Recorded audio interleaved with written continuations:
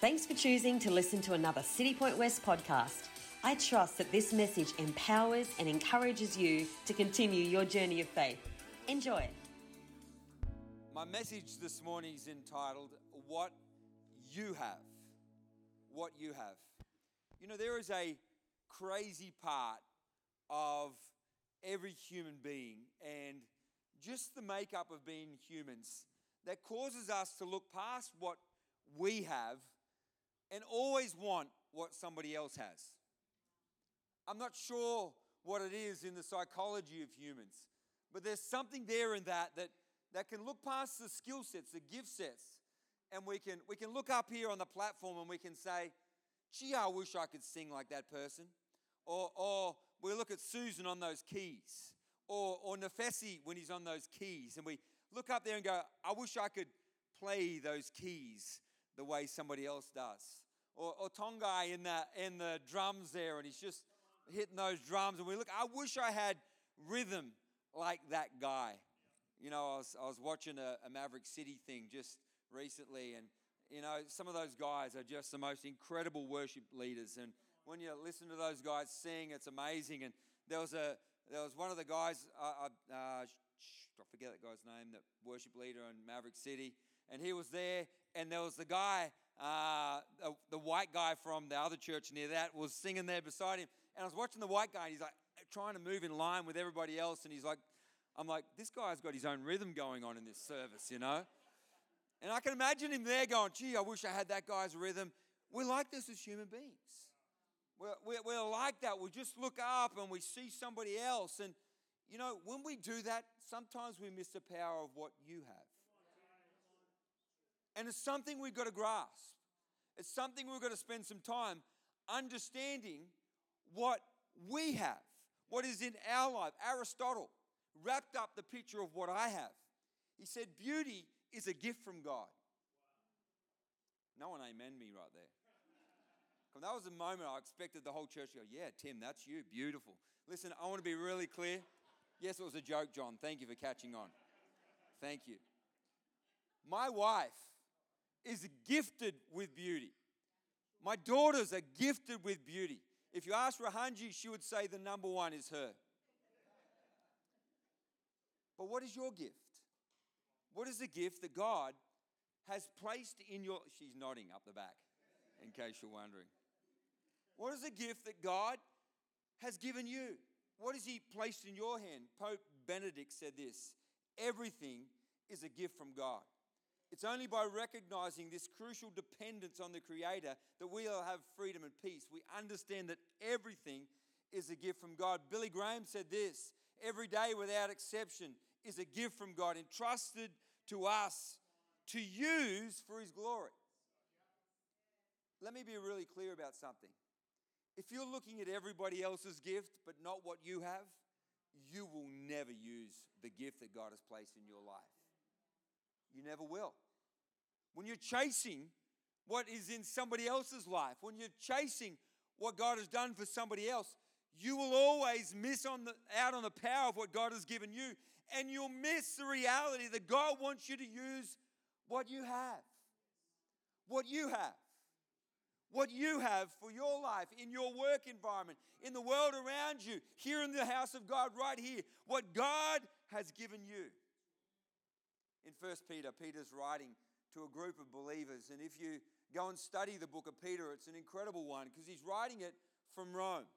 He's writing it from a place that was difficult for believers. He's there encouraging the Jews that have moved to Rome. He's on the edge in writing this book to getting in a lot of trouble himself, which leads to him actually being killed. And he's writing to Christians right across the globe that were suffering and that were going through hardship and that were going through challenge. And towards the end of the first book of Peter, he writes to them in the midst of their difficulty, and he makes a few statements that I would really love us to look at today. And we're going to look in 1 Peter chapter 4. And we're going to start in verse 1. It says, so since Christ suffered physical pain, you must arm yourselves with the same attitude He had, and be ready to suffer too. For if you suffer physically for Christ, you are finished with sin. You will not spend the rest of your lives chasing your own desires, but you will be anxious to do the will of God.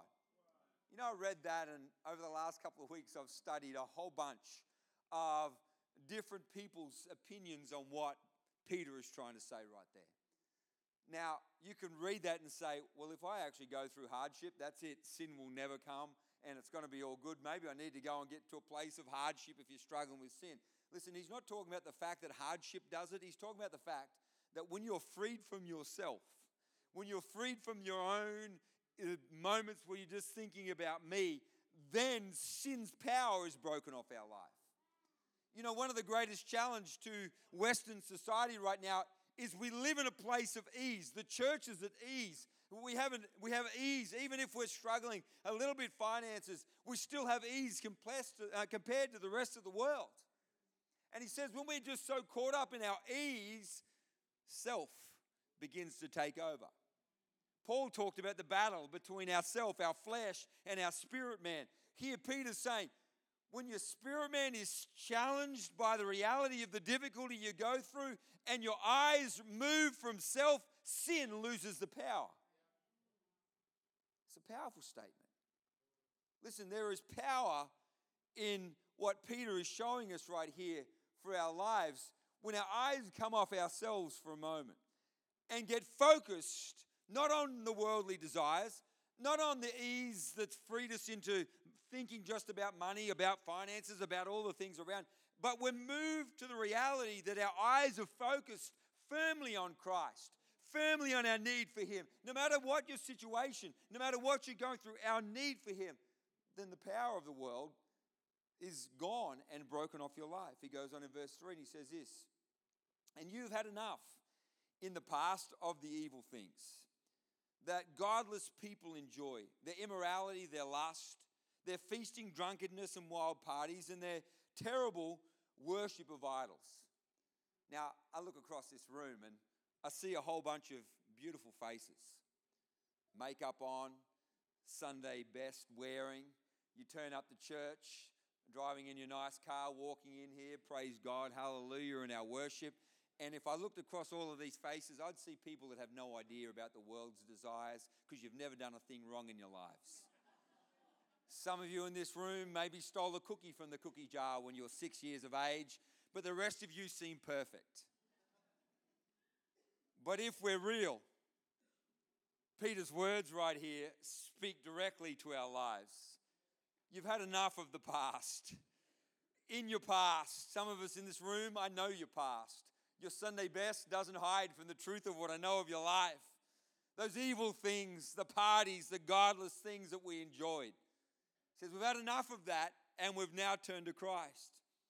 Of course, your former friends are surprised when you no longer plunge into the flood of wild and destructive things they do. So they slander you. But remember that they will have to face God who stands ready to judge everyone, both the living and the dead. Listen, I can imagine Peter writing this to a group of people that have come out of their mess. Now, I look across this room. Some of you I know have just recently walked away from the mess of the world. And there's still those friends, just like these friends he's talking about here, that still want to pull you back into that, slander on you. Hey, don't you dare go thinking church has made you any better. You're just as big a mess as I was. I remember when we were partying, when we were doing this and we were doing that. He's talking about those friends that some of you maybe have freshly around your life. He says, listen, you don't have to defend yourself to them. You just keep your eyes on Christ, knowing this, they're going to have to stand before God for the reality that's their life. The reality for what they're trying to throw at you. Now, I can imagine Peter. He writes this as the great apostle Peter, but he was that hardened fisherman. Now, I've spent some time with some fishermen. I can imagine him being like a Western Australian fisherman, that every second word starts with F or C. And listen, these, I don't want to spell them out to you today, but the words aren't great. Their lives haven't been spectacular. They're a bit messy, they're a bit broken. I reckon Peter was one of these guys. And I reckon as he's writing this, he's thinking about his mates and the stupidity of what the old life was to him. And the fact that when Jesus said, follow me, he was following, and some of those mates are going, where are you going, Peter? Don't you think you're any better than us? Peter, you're a mess. You dropped the F-bomb. You dropped the C-bomb. You dropped all those words. You were partying with me last Friday night. How dare you walk after that prophet Jesus? And he was probably writing it with friends that had done the same to him. And maybe you're here in this room and you've got those friends. Take this as encouragement this morning. Maybe they're trying to draw you back. Maybe they're trying to remind you, listen, in Christ, the reminders are gone. In Christ, the old is gone. In Christ, the new has come. If that's you, you got those friends right now, just stand and say, God, I know what you've called me to. I know where my future lies. Listen, those old words of the past, they're cut off in Christ. Verse 6, he says, that's why the good news was preached to those who are now dead. So although they have been destined to die like all people, they now live forever with God in the Spirit. He's talking about those people of faith that had passed since Jesus had been. And in verse 7 he says, the end of the world is coming soon. Therefore be earnest and disciplined in your prayers. 2,000 years ago he said the end of the world is coming soon. I know for two reasons that the end of the world is closer today than it was then. Number one reason, time's gone by and we're just closer. Mathematics, it's simple. I'm not being a prophet in the room. It's just plain mathematics. But if I wanted to go a bit prophetic today, I want to just look at our world for a moment. If you want to look at our world, everything that the prophets of old have spoken about are outworking. If we look through the book of Revelation, we see in many of it being outworked today. Listen, we are truly walking in the end of days. And he said, the end of the world is coming soon. Therefore, be earnest and disciplined in your prayers. Be disciplined in leaning into Christ. Be disciplined in leaning into the promises of God. Be disciplined in leaning into the power of God that walks with us. That grace that saved us and redeemed us is now carrying us through what is a challenging time to be alive. Standing here in worship, and I was looking down the front here, and all of our teenagers just lifting their hands and worshiping God. I've seen a couple of those kids. They just had their eyes closed worshiping God. Just brought tears to my eyes to watch just these young kids just worshiping God. I can't think of a worse time to be a teenager in this world. I looked in the waters of baptism today. We have a bunch of teenagers and young adults stepping into those waters of baptism. Listen, they step into those waters of baptism in a time that is so challenging and so difficult to be a young adult in the room. Listen, we stand here as old folks. If you're an old person in this room, be careful we don't cast judgment on the challenge that walks through young adults right now. We didn't have to walk through the bombardment of media and social media that's trying to grab our lives. Instead of standing in this room casting judgment on a young adult, maybe stand beside them and encourage them. Because they walk through evil times. The end of the world is coming soon. Therefore, be earnest and disciplined in your prayers. He goes on and says, and most important of all, continue to show deep love for each other. For love covers a multitude of sins. Carefully share your home with those in need, a meal or a place to stay. Listen to what he said. And most important of all. Notice he didn't say this again. Most important of all of you that are mature in faith, look at those young adults that aren't quite living exactly how you think they should. Judge them. Look at them funny when they walk into church late. Expect best and more from them and tell them, you guys suck. He didn't say that. He said, most important of all, love each other. Listen, for those of us who walk into this room mature in faith, I encourage you, make sure our eyes are cast to the young people in this room and we love them, we care for them. Maybe invite them into your home and encourage them in their faith. Maybe stand with them and pray with them when they're in a time of great need, that we could be a powerful, powerful church of people. And I don't just mean here, I mean the church as a whole, right across the globe, that we could stand with people in this day, these end of days, these tough moments, these tough times, when young men and women are trying to grow up through what is just bombarding their lives, that we could stand beside them. I want to speak to the mature women in the room, that we could not be just the aunties that would go and show them one way to live, but we would stand with them and we would encourage them. We'd love on the young women in this house. Yes, some of them may have failed. Yes, some of them maybe not walking the way they should, but wrap an arm around them, love them, pray for them, believe with them. Buy them a coffee. Stand and just show them how to live as men and women of God. The mature men in this room. Pull aside some of these young men that walked into the waters of baptism, making a step of faith and say, we are standing with you, and we are praying with you, and we are believing with you. We are making sure that God is walking with you. Yes, they may not be perfect, but we're loving them. Cheerfully sharing a meal with them, home with them. Take some of them out to dinner. Bless them. Encourage them, that we could walk with them and see the greatness of God over this young generation as they continue to rise. In verse 10, he goes on and says this, and God has given each of you a gift from his great variety of spiritual gifts. Use them well and serve one another. His great variety of spiritual gifts. Is anyone in this room grateful there is a great variety of spiritual gifts? I'm so grateful there's only one of me in this room. So grateful. So grateful. Some of you that remind me of me, I feel sorry for you. Spiritual gifts. We all have our unique spiritual gift. I started this message with what you have.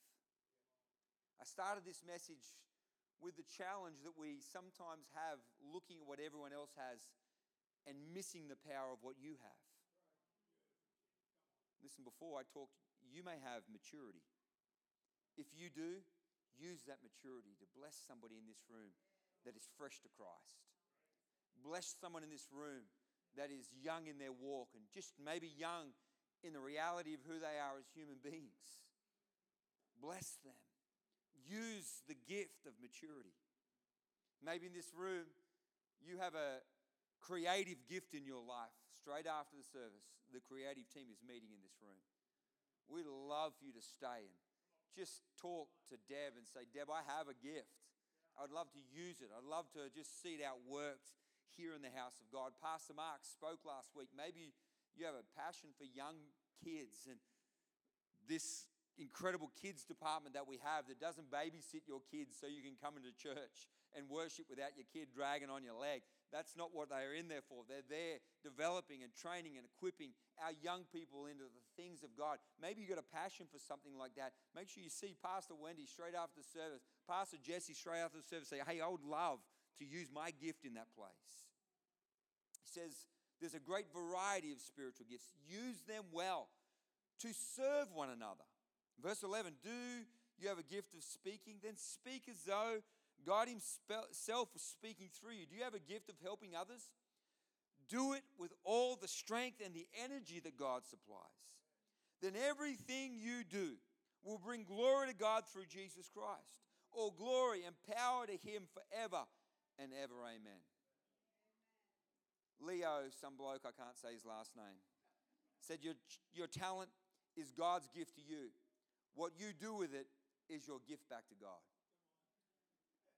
Your talent is God's gift to you. What you do with it is you bringing it back to God. I was thinking the other day about that kid that was there at the feeding of the 5,000. His gift was a few loaves and fishes.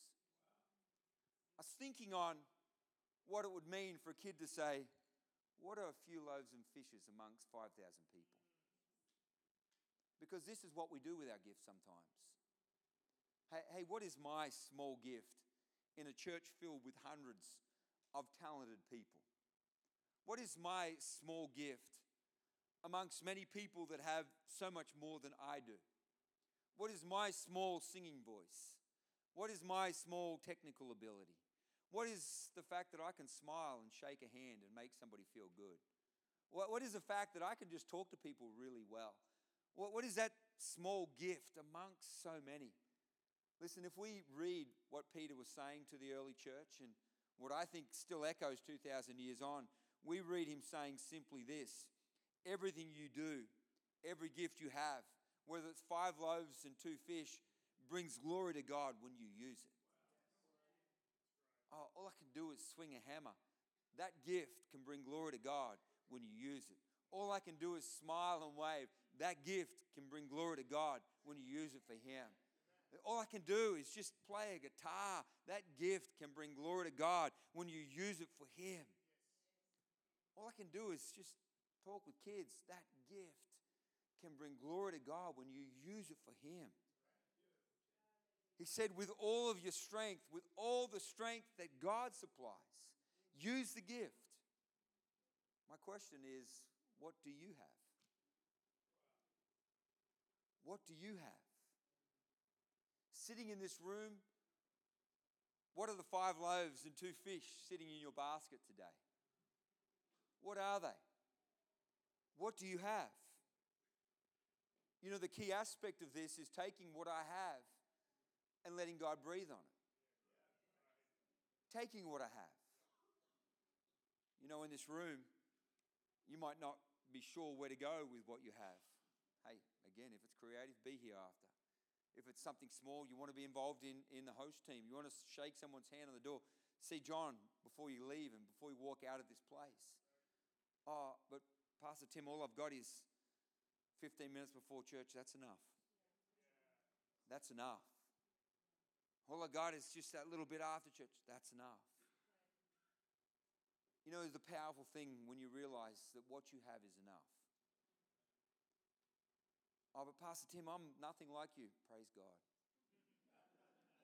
Oh, Pastor Tim, I'm nothing like Pastor Wendy. Unlucky to you because she's amazing. But what you have is enough. Rick Warren said this, be grateful for who you are and whatever you have. Everything you have is a gift from God. William Arthur Ward said this, God gave you the gift of 86,400 seconds today. Have you used one of them to say thank you for the gifts that He's given you? Peter wrapped up that chapter and he said a powerful statement, said everything that you will bring glory to God through Jesus Christ, and all glory and all power to Him forever and ever. Amen. I was thinking of the guys standing on the door today, shaking a hand. And through that handshake, you are given glory to God forever and ever. Amen. Thinking of the guys up the back moving switches. And that gave glory to God forever and ever and amen. The leaders in our kids' room today, just sharing faith with our kids and encouraging them to grow. Glory to God forever and ever and amen. For the guys down at Marketplace during the week, being a blessing. For glory of God forever and ever, amen. For the people that have built this place with their bare hands, to the glory of God forever and ever, amen. I could go on and on and on about the moments of time that we're serving God. It's all done for His glory. It's a powerful thing. It's a profound thing. Let's pray as we wrap up here this morning. Thank you, Jesus. Jesus, we stop here in this moment and say thank you for the gifts you've given us. For every man and woman in this place, thank you. For our gifts. For our gifts. God, I thank you for those in this room with the gift of maturity. My God, they are a blessing to this house. They are a blessing to this community. They are a blessing to our young people. They are a blessing to our young adults. They are a blessing to our teenagers. My God, we thank you for the blessing of maturity in this house. God, we thank you for the gift sets spread right across this room. My God, some of them may seem just like a basket with small gifts. God, I pray you just highlight those gifts in this room. Highlight them in their lives. That we would see what we have. Just the small gifts. Just the small amounts. Small amounts. Breathed on by the Holy Spirit. Those small amounts feed thousands. In the hands of Jesus, broken, spread out, those small gifts change the world. God, I pray for the young adults in this room. Maybe today they're not feeling like they're enough. My God, I pray through your Holy Spirit, breathe in this room today. Let them know that they're enough. Young men, young women, walking through the challenges of this world, they are enough. With Christ center of their life, with hearts and minds surrendered to Jesus, they're enough. Let them know it today. Let them know it this morning. Young men and women, God, let that breathe into their lives, that they are enough, that they are enough, that they are enough. Through the battles they face, they're enough. Through standing with friends, they're enough. Through their uni life, they're enough. In their workplace, they're enough. Here in the house of God, walking in, maybe carrying a week of failures, they're enough. In Christ, they're enough. Let them know, Jesus. Here now in this moment, let them know. Here now walking through a tough moment, let them know they're enough. Jesus, because of you. Only because of you. Jesus, only because of you. You make them enough. Through the cross, through what you did, Jesus, the power of your resurrection that resurrects us from the challenges of this world, brings grace to our lives. Through you, Jesus, enough. Enough. Well, heads are bowed and eyes are closed in this room today. Maybe you don't know Christ. Maybe you're not yet walking with Jesus. Here today, I want to tell you that in our great Savior, Jesus Christ, you're enough. It's His work. He is enough. Enough for you. This morning here in this house, if you're saying, Pastor Tim, I want to walk with Jesus. I want to come to Him. I would love you just to give me a wave. Heads bowed, eyes closed across this room. Just give me a wave saying, yeah, Pastor Tim, I want to know Jesus. I want to walk with Jesus. He's here for you today. He loves you. His grace is enough for you. Maybe you come into this room bringing failure with you, bringing challenge. Today He's here for you. Quickly, right now, across this room, before I go on with the service, I'd love to pray for you. Love to pray for you. Don't miss this moment. My God, I thank you right now for every gift in this room. Everyone, everyone, everyone, every gift. The gift that you brought us together as a church. You brought us together as a community. God, to make a difference across these western suburbs of Brisbane. My God, from those that have been in this room for many years to those that maybe the very first Sunday, I thank you brought us all together from different cultures, different walks of life, different places together. My God, I thank you for the power of together. God, I pray you give us the strength to love each other, to walk with each other, encourage each other. God, those in this room of wisdom and those in this room that carry maturity, bring great love to those of us that maybe not walking with so much maturity. God, that we'd knit together, standing together, believing together, and transforming the western suburbs of Brisbane together. God, thank you for what you called us to and the great power of that in Jesus' mighty, mighty name. And all that agreed said, I know this message will keep speaking to you as you continue your day. So for more information about Citipointe West, jump on citipointechurch.com or follow our social media accounts, Instagram, Citipointe West, or our Facebook, Citipointe Church West. Have a great day.